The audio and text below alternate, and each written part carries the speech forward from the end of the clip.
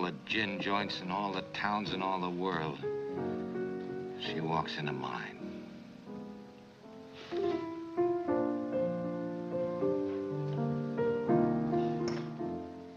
What's that you're playing? Oh, just a little something on my own. Oh, stop it. You know what I want to hear. No, don't. You played it for her, you play it for me. Well, I don't think I can remember. If she can stand it, I can. Play it. Yes, boss.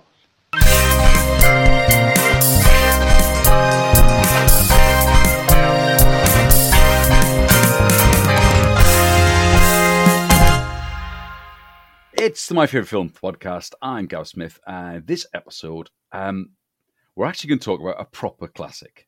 I've used classic before as a word, but I think this time it can actually be a proper classic. And I am joined by comedian David Tsonos. David, please just tell us a little bit about yourself, what you do, that type Hello of thing. there, everybody listening. I am David Tsonos. I am a stand-up comedian, originally from Canada. Now I make my home here in the UK. I've been here 10 years. We're going on, next year will be 10 years that I've been here. And I am an avid film buff. That is a good place to be, an avid film buff. Yeah. I said this is a classic, and I think it is one of those films that you can actually put in classic, and everyone will go, yeah, all right, yeah, fair enough, that's a classic. Yeah. It's 1942, Humphrey Bogart, Ingrid Bergman, and that should have given it away because obviously they only made one film together. Can you tell us what the film is, please, David, and a little bit of a plot synopsis, if that's possible? I think the only synopsis you need is it is on so many lists of the best movie ever made. Yeah, it is. You know what I mean? I mean, somebody wants more synopsis about it.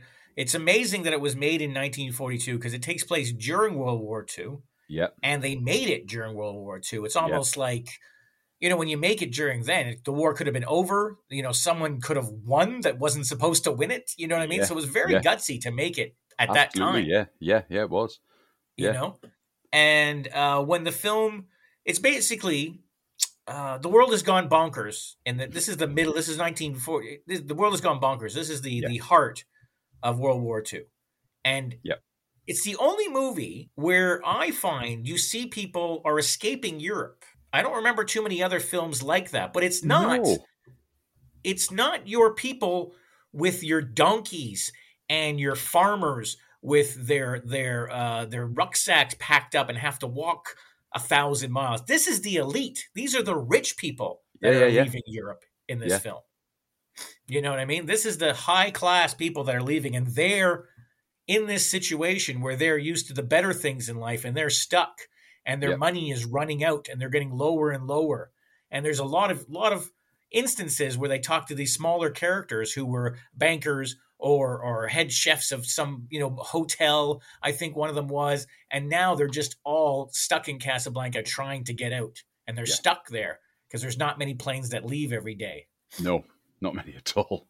Yeah, and it all takes place in an American cafe with an owner, Rick, Humphrey Bogart's character, and it's just zaniness that goes on in this year, in this city, in this crazy place, and it's just, you know, it was originally written as a play, so you could see that because a lot of it takes place in one room. Yeah. So, but I don't know how else to describe it, but that it's just all these shorter stories, and the main stories is that.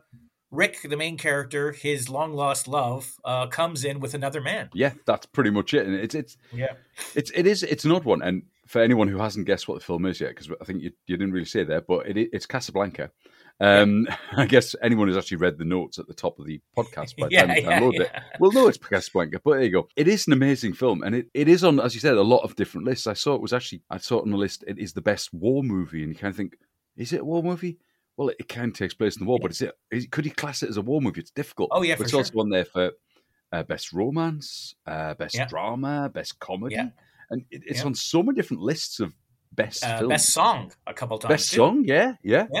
And probably most quotable line somewhere in there as well. Yeah. We might get onto that later. When did you first see Casablanca then? You know, it's interesting because I don't know if I could pinpoint the first time I saw it. No, I don't think I could either. Yeah, I was obviously a kid. And we used to get like a channel. It was a public broadcasting channel from Vermont in the States. And they would play old movies on a Saturday or Sunday nights or during the day even. And I think I must have saw it first there. But strangely enough, the second or third time I saw it was actually in a film studies class when I was at uni. Oh, right, okay. Yeah.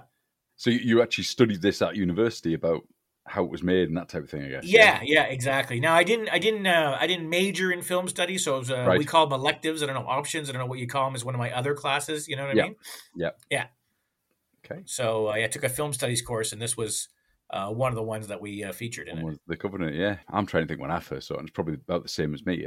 You know, as a kid, certainly our BBC Two, which I'm sure you're aware of, used to show loads of black and white films. It was kind of, when I was a kid, the BBC Two was basically only on from about 12 o'clock in the afternoon through till about 7 o'clock at night. So, yeah, and then they switched off. And now they do all the time. But they used to show black and white movies. That was the first thing that they put on. 12 o'clock would be a black and white movie on, and you'd watch it. And I'm sure I picked up Casablanca there at some point. It's certainly not a film that you see a lot on television now in the UK. I don't know about the rest of the world, but in the UK, it's not one that comes on a lot. But it's got something better. So when you watched it back there in Vermont, coming from that Vermont channel, why did you watch it? What was it? Were you drawn to it, or is just it's on? Let's just watch it. I think I would watch like a lot of those black and white films, but I'm pretty sure probably one of my parents said, "Oh, Casablanca's on," and sat down and watched it, and I watched it with them. Right. Yeah. So it was kind of like parents had seen it and they thought it was good. So let's have a look at this. And did you like immediately love it and go, "Yeah, this is a brilliant film. I really enjoyed that. I want to see it again." I was kind of like, "Yeah, I'm a kid, don't really care." I think as a kid, as a, it's so funny because I think it would be interesting to show this to somebody as a child, as a young adult, and then as an older adult, and you can see the person appreciating different parts of it. Yeah. So there is a bit of comedy to it that I could see myself as a kid laughing at. Yeah. You know what I mean? Or enjoying, certain characters more. And then when you're probably a young adult, you're like, oh, is this what a cinema noir looks like? And then now as an adult, it's almost like you enjoy even more of it. You know what I mean? Yeah. Yeah. I mean, there's some interesting nuances in, and suppose, as you say, it was made during World War II, and they're talking about World War II, which is an absolutely bizarre thing to try and make a film whilst that war is going on, and making a film about the fact that the war is going on when it's going on. And there was something I'd read somewhere that some of the Nazi officers in it are actually played by Jews that had escaped from concentration camps, or had escaped from Germany just before it all kicked off. And you think, wow, they've actually got Jewish people playing the people who were persecuting them. Yeah. Just probably months beforehand. It's like there's some crazy stuff like that's come out.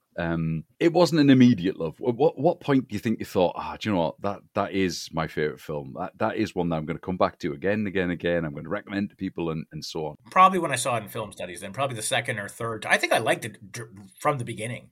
Yeah. And I probably saw it a few times on television. And then when we watched it in the classroom, we saw it on a screen, like a big, like this is the old school projector. Excellent. Yeah, on a screen, you know what I mean? So that was the first time I would have saw it.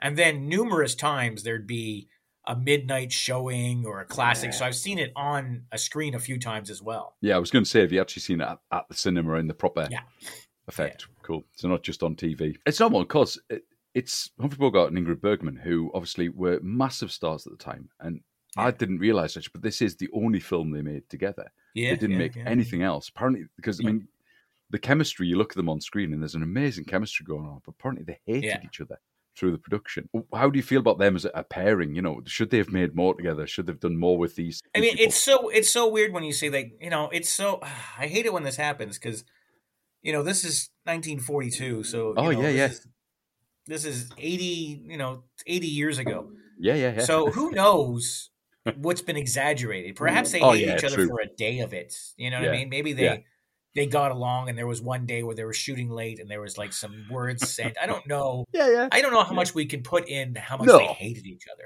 No, I mean, it's just, I think the stories that came from set were that at the end of every take, the two of them would just walk off in different directions, go back to the trailers, and that was it. But as you say, it's 80 odd years ago, and who's to say what was exaggeration, what actually happened, and so on. Yeah. I mean, I was looking at her IMDb too, and I forgot she was Joan of Arc. She's in I don't know if I've seen this one. I'm gonna have to watch it again too because she's in Spellbound, which is an Alfred Hitchcock movie. Yes. So I think that the genres were different for the two of them. Yeah, definitely. I mean, you know what I mean? Humphrey Bogart was a lot of gangster films, a lot of private eye films. Yeah. A lot of things like that. That Ingrid Bergman, he wouldn't be in Joan of Arc.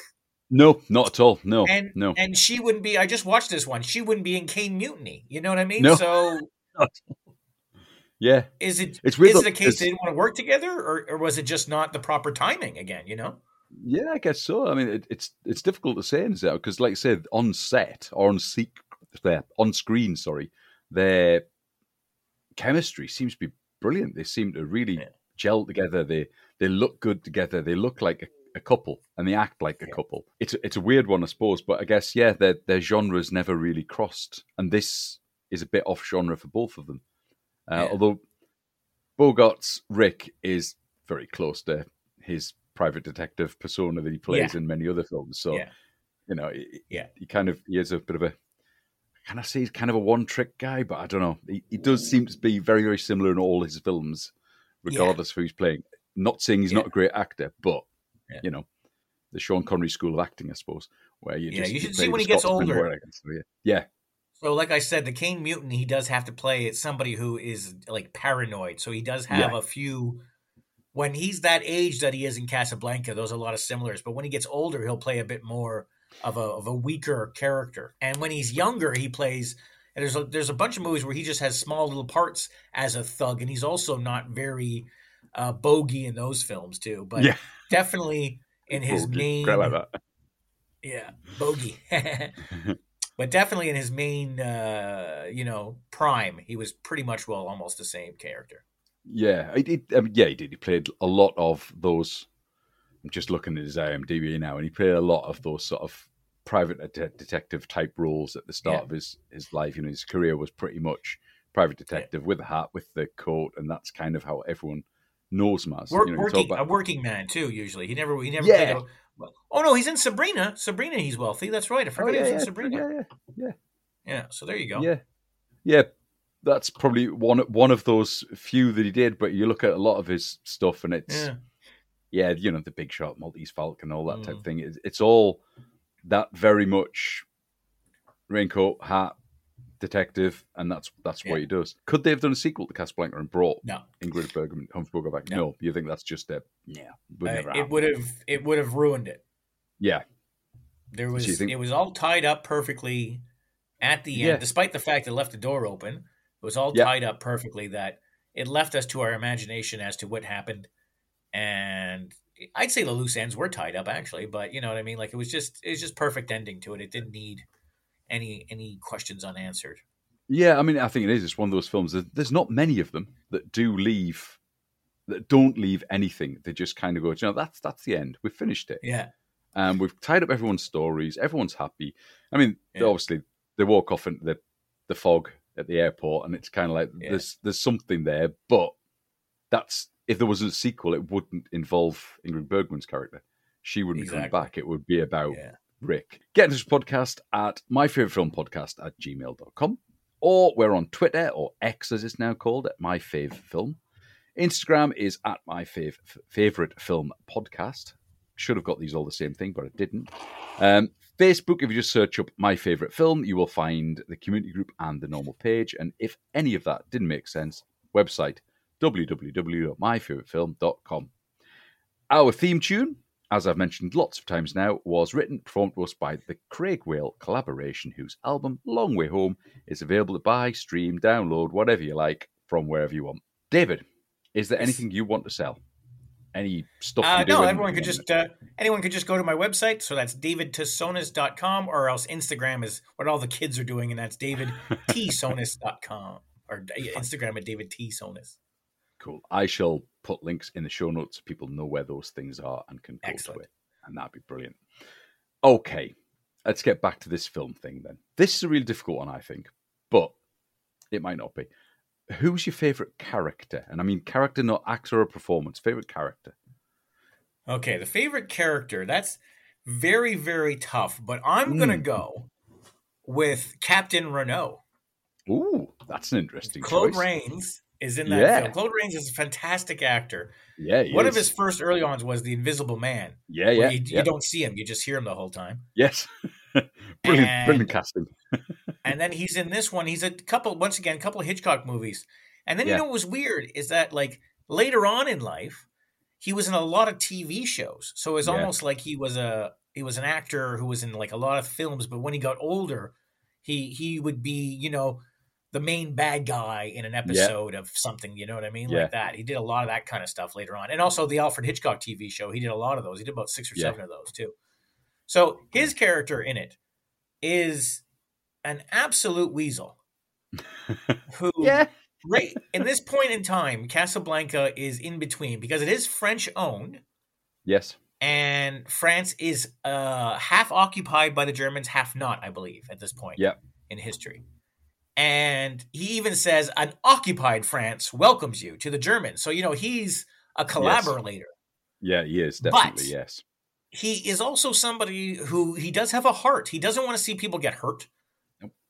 You know what I mean? He's incredibly gentlemanly like. He always says please and thank you, and he's always trying to make himself look very nice and good for the ladies or for whoever. You know what I mean? And he's incredibly he's just this great character that's written in there that I absolutely love. Some of his lines that he says is just absolutely hysterical. You know what I mean?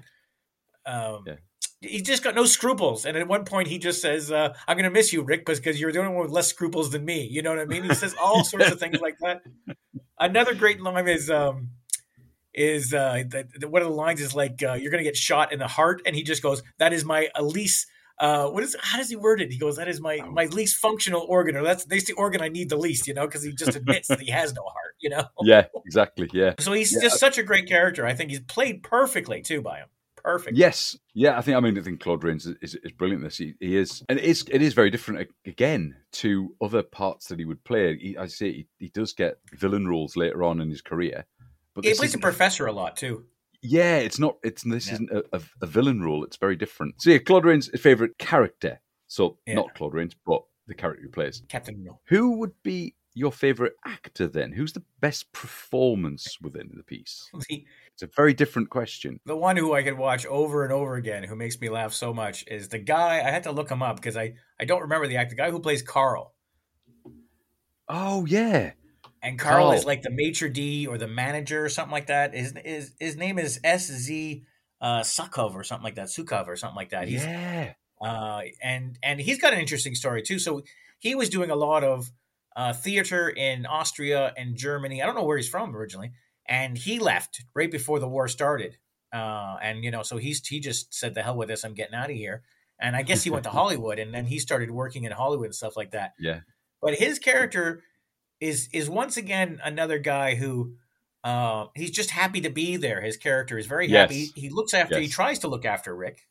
They have, tries to comment on Rick's drinking. He's like, Rick, you are your best customer. He says that to him. Yeah. And there's just one scene that always makes me laugh so much with him is when there's an older couple, and I can't remember where they're from. I think it was like Poland or something like that. And they're on their way to America. And they said, Carl, we're only going to speak English from now on. We're going to be happy in America. And then one looks at the other and goes, how much watch is it? And he goes, oh, it's 8 watch. And Carl just goes, you're going to be very happy in America. You know what I mean? He doesn't correct them. He just goes with it, you know? There's definitely, I mean, it's items like that is the humor in it. And it's got a very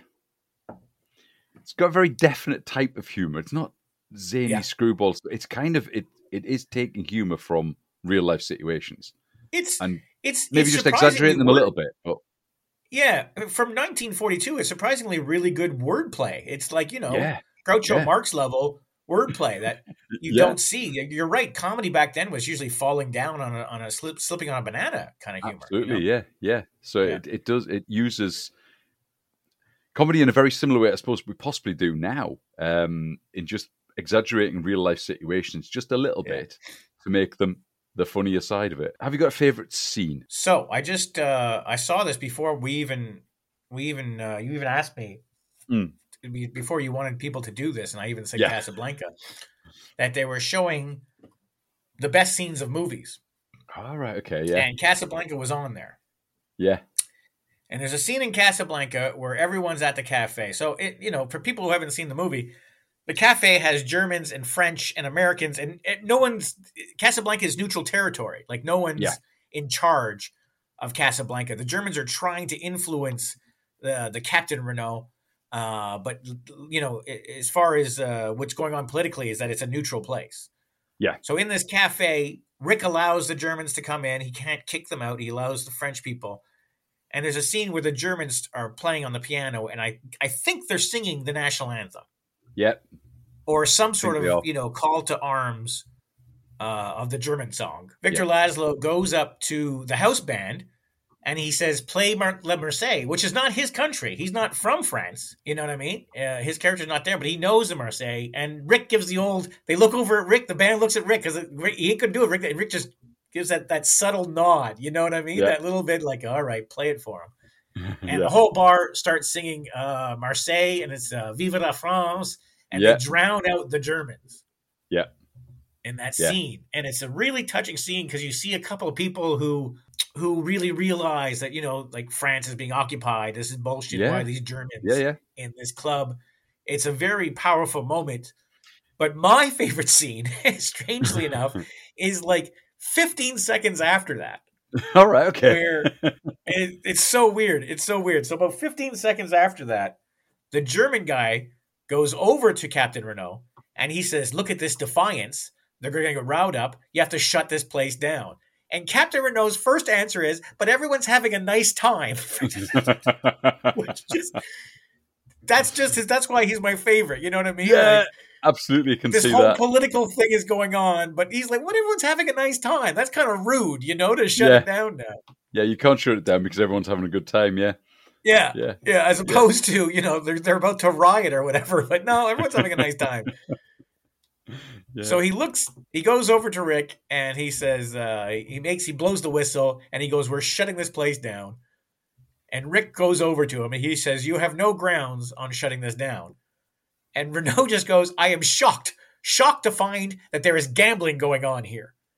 And as he says that, this little guy walks up to him and has money in his hands. And he goes, oh, your winnings, Captain Renault. Yeah. And he looks at that guy and he goes, oh, thank you very much. And he just makes me laugh every time. If you go back and watch that scene, you could see the guy who brings the money is far away. So he has to time it as he walks up to him that he's there the perfect time to give him the money and say, oh, your winnings, Captain Renault. Even though he shut it down for gambling, he's shocked that there's gambling going on. He still turns around and takes that money and thanks that guy for it. So I think it's right after the scene that everyone thinks is the best. And that, to me, that sums up the whole movie, just that one scene. Yeah, and I guess it is. It's that thing that you think of the great scenes, and yes, you're right. That one's a great one. That's the defiance. That's we've got this can-do attitude, and we're going to beat the Germans. Which, as we said a bit earlier, brave move to put that in at that point when nobody knew who was going to win the war at that point. Yeah. If the Germans had won the war, would that have made something different about this film when it finally came out? Would this film even exist now? Who knows? But it's then using the comedy element afterwards. So it's like here's a big scene of and then sticking the comedy in after it. And it is comedy like that appears all through the film. And there's loads of great lines like that. I was going to talk about great lines because this film it's one of those films that is endlessly quoted and endlessly misquoted. I mean, the biggest misquote is the Play It Again, Sam, which nobody says in the entire film. I wonder who started that. I remember seeing it on Bugs Bunny as a kid. Yeah, I mean it's been copied by so many people. I mean, the Marx Brothers did it. They spotted it in A Night in Casablanca. So did Woody Allen. Woody Allen did it in Play It Again, Sam. I mean, he's actually made a film with that name, but it's never actually said. I think there's two scenes that kind of the attributed to being similar to it in word. Yeah. Where you played it for her, play it for me, that type of thing, or you can play it. But it's never. I think he even says play it Sam, doesn't he? No, maybe not. I think the actual words, I've got them somewhere. It's play it Sam, play it as time goes by. So he doesn't actually say play it again, Sam. He just says play it Sam. Yeah. But it's it's an interesting one. That one is the one that everyone remembers when people do a Humphrey Bogart impression. That's the line they say. Yeah, for sure. Are there any other great lines that you like? It was funny. So when I was in my 20s, I sat down with some friends to watch it. Yeah, and it was probably my birthday. I'm trying to think how I coaxed my friends into watching Casablanca. It was probably my birthday. Yeah, and let's come around and watch Casablanca. It's my birthday. Yeah, they're like, damn it. It was a whole theme. And one of the girls there that was watching it at the party we were having, the moment that Bogart says, "Here's to you, kid," she says, "My dad says that to my mom all the time." Yeah. Here's looking at you, kid. Here's looking at you, kid. Yeah. Whenever he cheers a glass, and she didn't know why, she didn't know where it came from. You know what I mean? Yeah.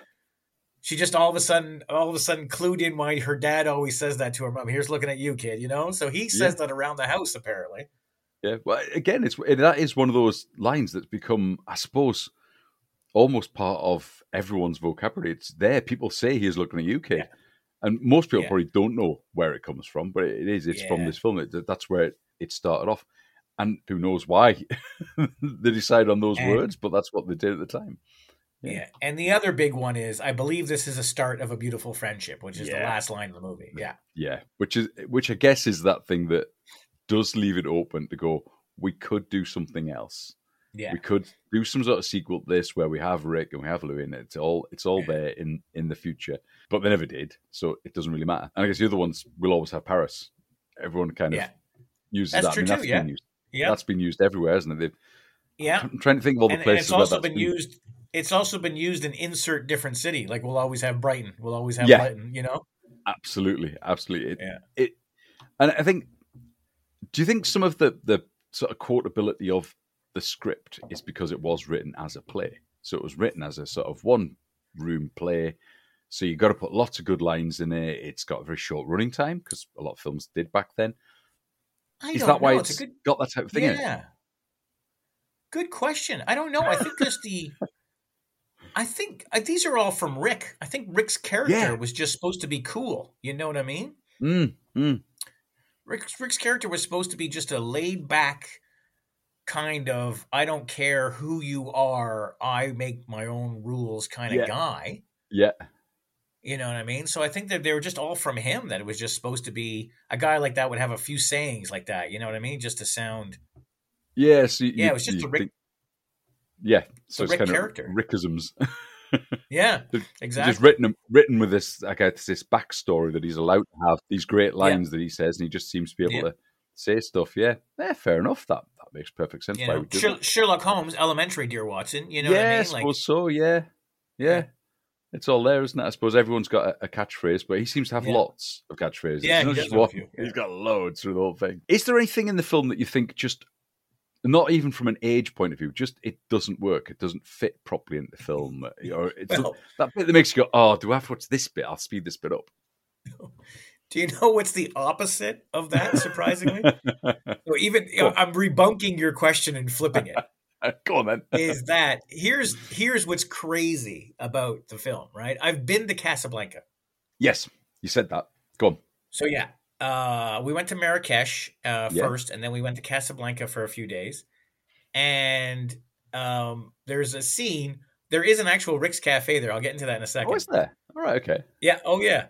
There is a scene in the movie where Victor Laszlo goes and talks. He's at the Blue Parrot. He's at the other pub trying to ask the guy where the papers are. Ferrari, talking to Ferrari. And Rick comes out and he sees Ilsa, and she's just in the market looking at some tapestry of some sort, right? Okay, yeah. And the guy working the tapestry, he says, "Oh, very nice things. 200 francs for you, madam." And then she goes like, "Oh, I'm not really that interested." He goes, "Special price today, 100 francs," right? And then Rick walks up and he goes, "Oh, madame is a friend of Rick's. Special price for you today, 75 francs." And he goes like, "Yeah, you're being cheated." He goes like, "Don't go anywhere. I have some hand towels. I have something for you." And it's crazy that that's 1942. Yeah. And when we were there in 2019 or something like that, when I was there before lockdown, for sure. Yeah. It's the same person. The market has that guy who that is their lifestyle. Their lifestyle is to haggle. Yeah. So it's not even an actor. And It was actually the guy that was in the market. yeah, it's exactly what the entire market is like. And it's so weird to walk down the street and see that after I've seen the movie so many times. Like, oh, you're not really like this, are you? You know what I mean? In the market, but a part of their culture is haggling. It's just part of it. And the funny thing is when we went there, we had looked it up and stuff like that, and we saw that they are quite sexist, in which they want to haggle with men. They don't like to haggle with women. Yeah. Which I shouldn't have said sexist, because that's all wrong. Everyone was happy to talk to my wife. Yes. So, but yeah, the men have the money, so they stuff, talk to the men. Yeah. Yeah. They don't have that at all, because I mean, you're losing 50% of your people that are buying stuff. It's so stupid to have that attitude, right? A lot of people stopped and talked to my wife and stuff like that. Weren't shy about it too. So she walks in. I'm sitting there. Whenever I haggle, it takes fucking 30 minutes to get them down, anything like that. We're having a huge argument. Yeah. My wife goes in and she wants to buy some clothing, and whatever their money was, it was 100, right? Right. So she's like, how much is this? Oh, it's 100. And it's like, oh, okay. And then he immediately went down to 75. Like, it would take me like 20 minutes to get him down to anything. And he was just like, Madam, 75. And then all she says was, well, we might come back. She says, what time do you close? And he never answers her. He just goes, I'll give it to you for 50. Excellent. So, like, the scene of that movie, was happening in front of me right then and there. Except Rick didn't pop up and go, you're being screwed over. Yeah, that's right. That's all I was missing. Yeah, that's all I was missing. You're being cheated. So it drops down to 25 just because you're friends of Rick's. Yeah. So you special said friends of Rick's, special price. Yeah, you said there's actually a Rick's bar there. Sorry. What's that? I was just going to say, you said there's a Rick's bar there. Was that? Yes, Rick's Cafe. Is that predating the film, or has it been made that? So this is new. This is new to Casablanca. So about it'll be more than 5 now, maybe almost 10 years ago. Yeah. Somebody who worked at the American consulate moved out there. Right. And kind of was shocked that there was no Rick's Cafe. Like, why is there no Rick's Cafe in Casablanca? Fair enough. You'd look for it, wouldn't you? So he got some money together and he opened one himself. Wow. And you walk in there, and unfortunately, it's not going to look exactly like Rick's Cafe. No, but a lot of stuff in there is from the movie. So they have a roulette table at the bar, and it's stuck on number 22, which is a reference to the film. Yeah.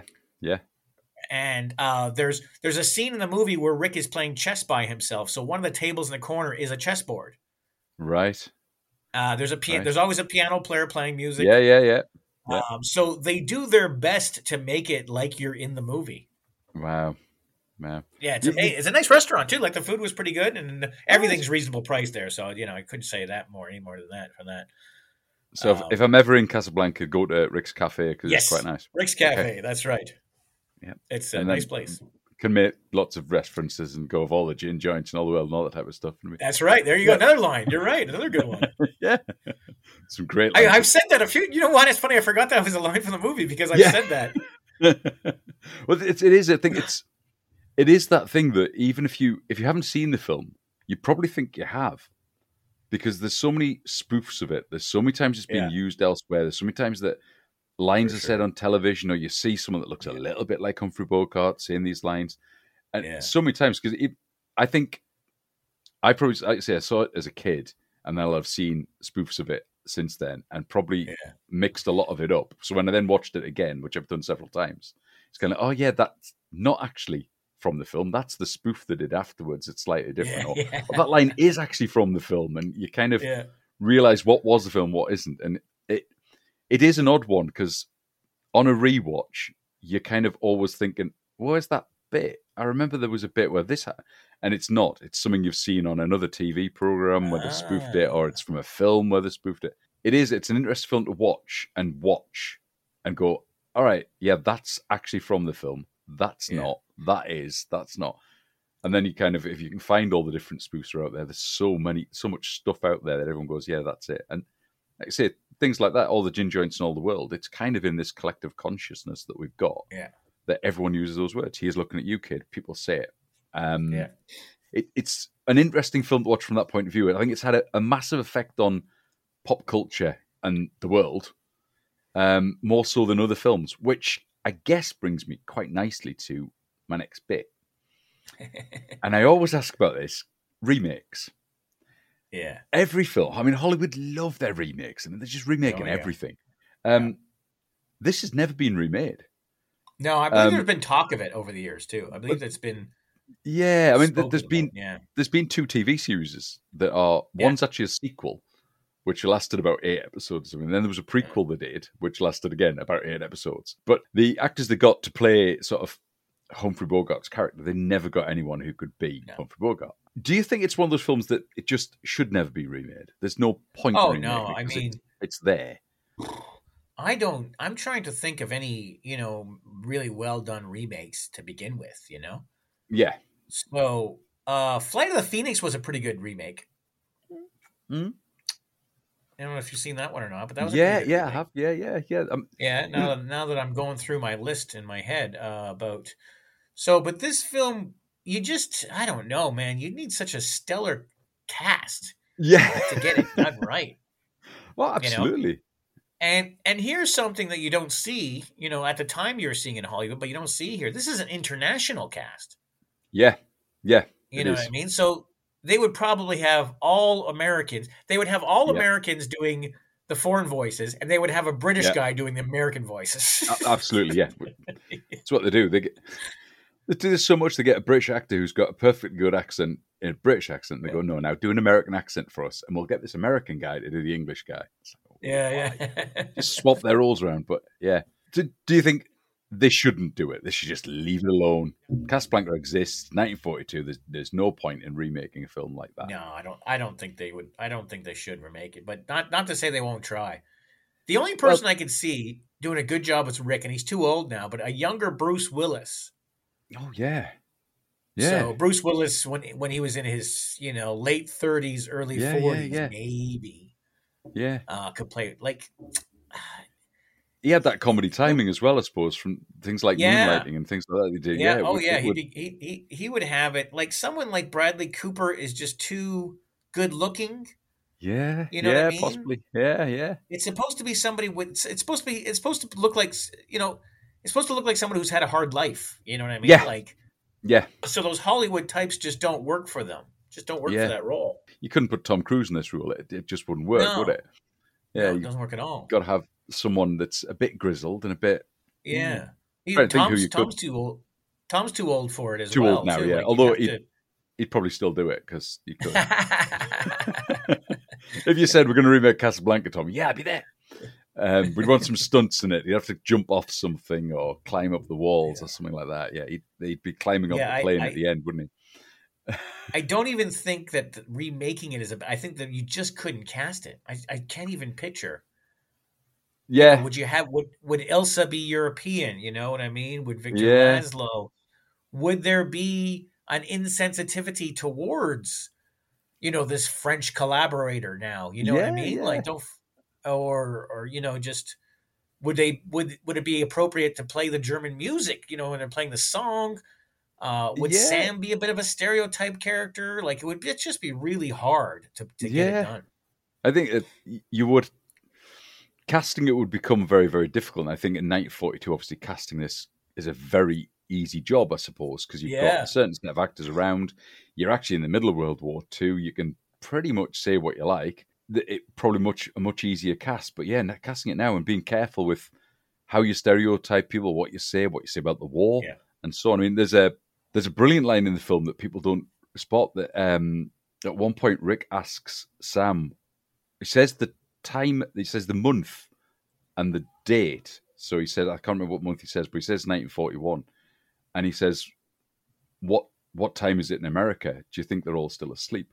And it refers to the fact that 1941 it's Pearl Harbor that he's talking about, and the fact that people were saying at the time that America was asleep to the war until it was attacked, and it is a direct reference because why are you asking the time when you're saying here it's this date?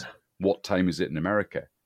And it is apparently it is a comment on that. It's things like that. Oh, okay. how do you then put that into a remake Yeah. without being absolutely obvious about it? Because it wasn't obvious. It was a comment that they were making that why is America still asleep to this fact that there's a massive war going on? We shouldn't be. We should be out there and trying to help. I guess it gets difficult to try and put something like that on there. How do you think that's why it's not been remade? Things like that.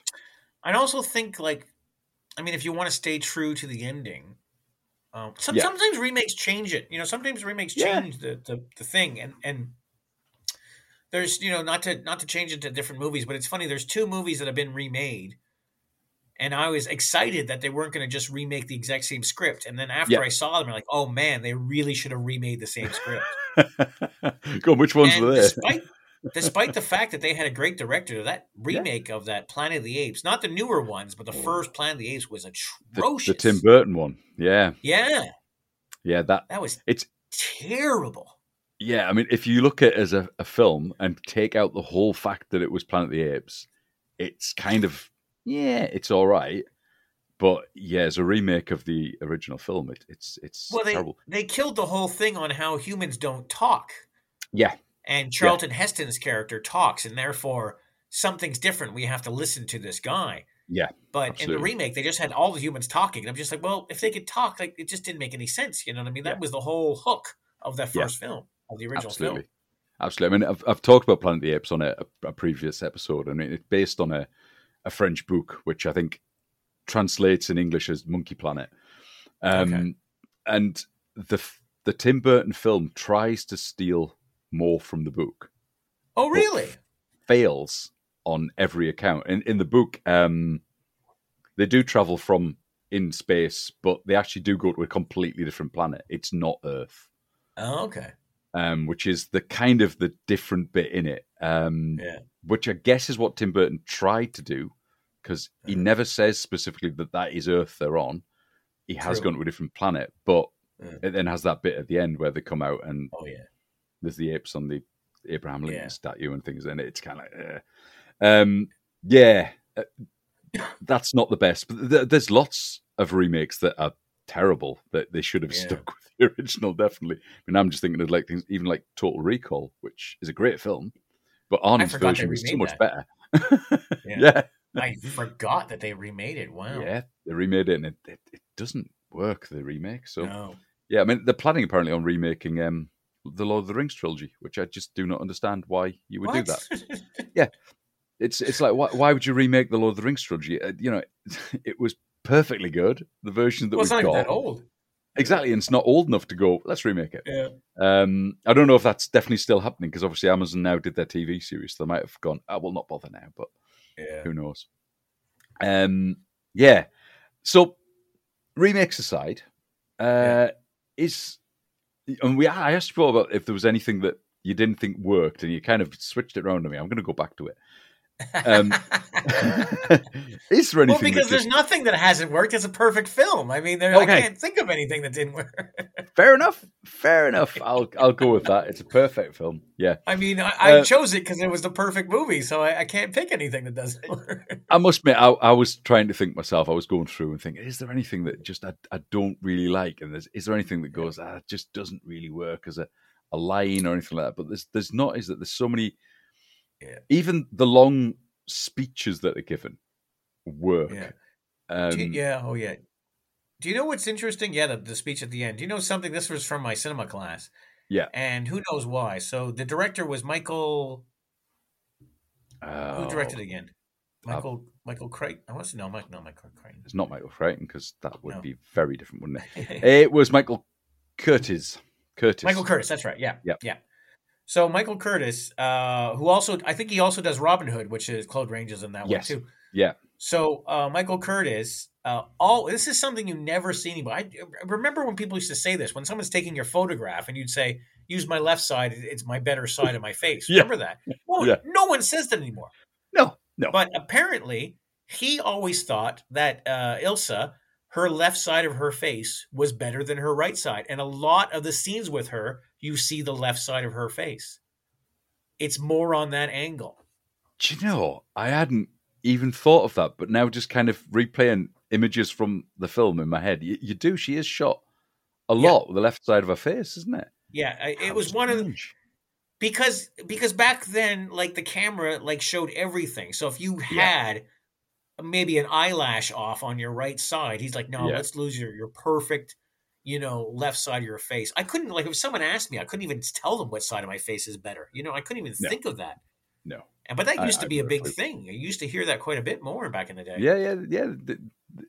Again, and maybe that's another one of those things that it's been picked up from Casablanca and then it's kind of entered into the zeitgeist of whatever.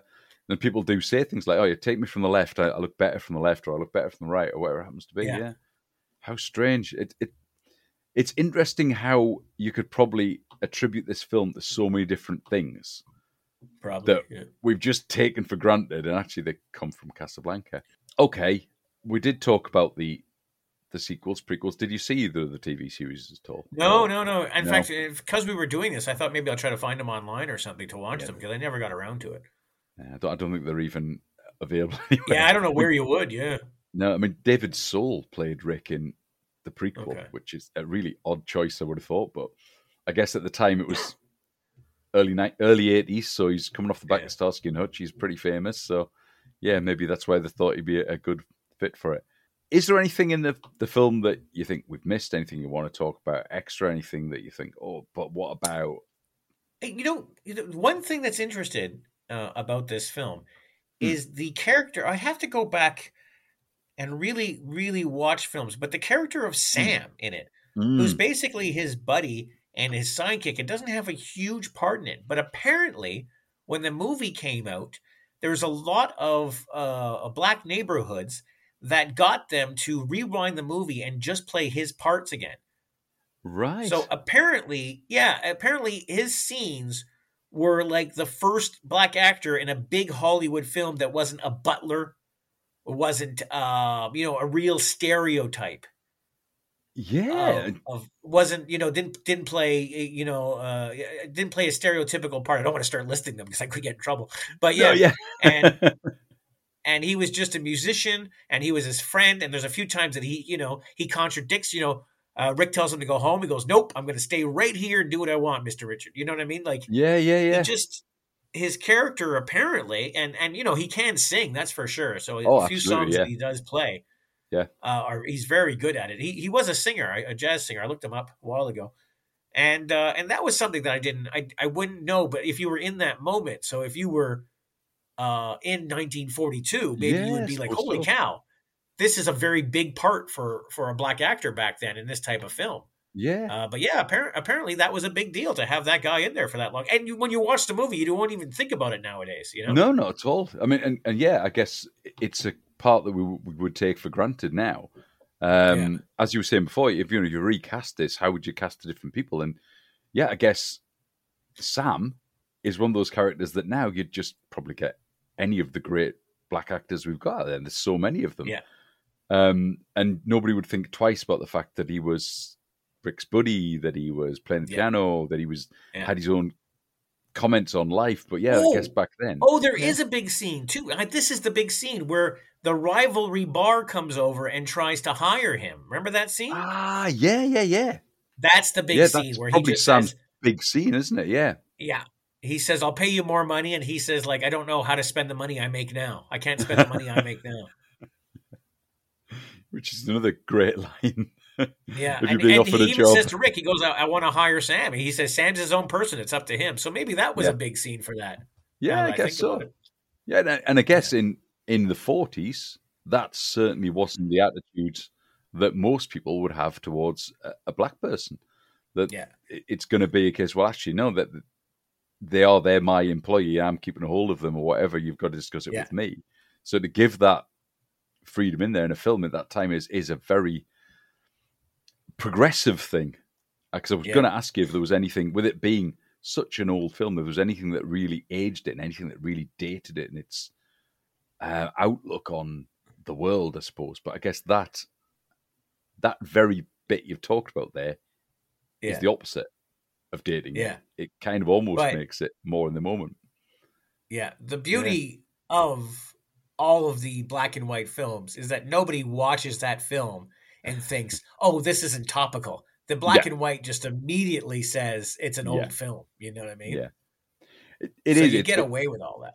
Yeah, it's odd that you can do that. If you've got a black and white film, you can kind of go, well, it's of a time. That's what it was like back there. But this one is, it's doing something slightly different than, I suppose, other black and white movies at that time, which is quite interesting. Yeah. Okay, this is the tough bit, possibly. I don't know. I ask all my guests to do it. So loads of people have done this before. Can you sell the film in about 30 seconds? Casablanca is rated the #1 film across the board in all the genres. We're talking musical, comedy, romance, drama for the time. Still today, with all of your favorite films, this one's still #1. Why? Because it's a classic film about good versus evil, and which something doesn't have is a love triangle. Yes, that's right. Back in 1942, there was a love triangle, and you'd be surprised on how the film turns out. 30 seconds. That was perfectly 30 seconds. I think that's the first time someone's actually done exactly 30 seconds, but that's brilliant. Well done.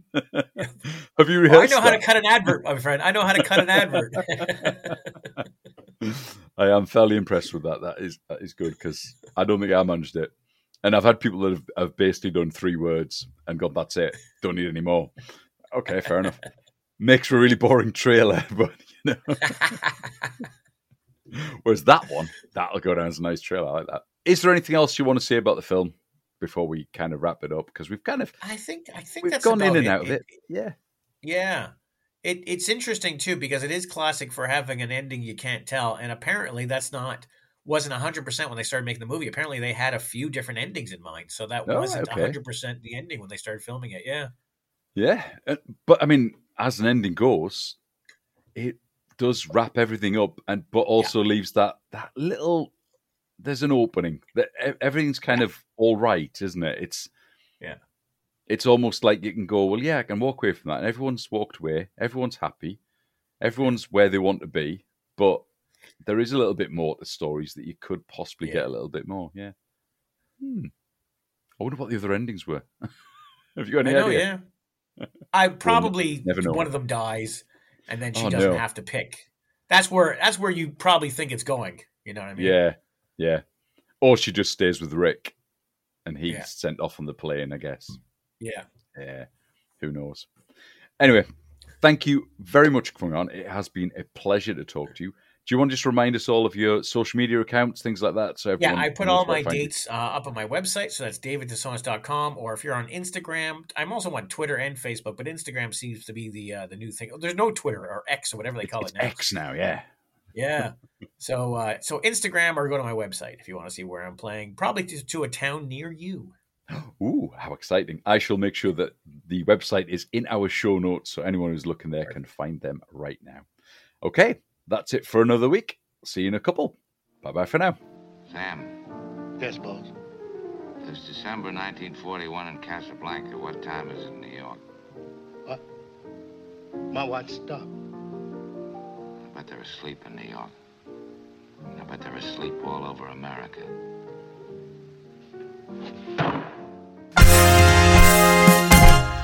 This podcast was brought to you using Zencastr.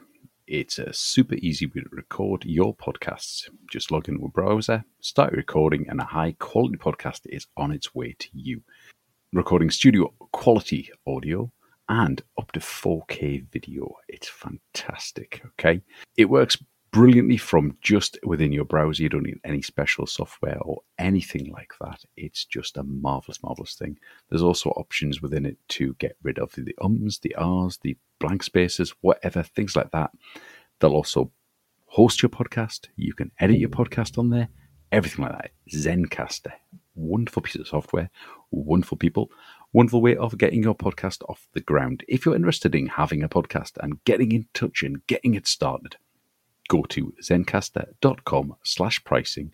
Use the special code for this podcast, that's MFF, where you'll get 30% off your first month. Wow. Zencastr, by the way, is Zencastr. There is no E in that. Get yourself along Zencastr, see what it's like, maybe give it a try. It's a wonderful bit of software, like I say. It's great for doing audio and video calls and recording them all to get on a podcast. That's what I use. you could use it too. All the details for this are in the show notes. Check out those show notes. Remember that code, MFF. Nice and easy. My favourite film.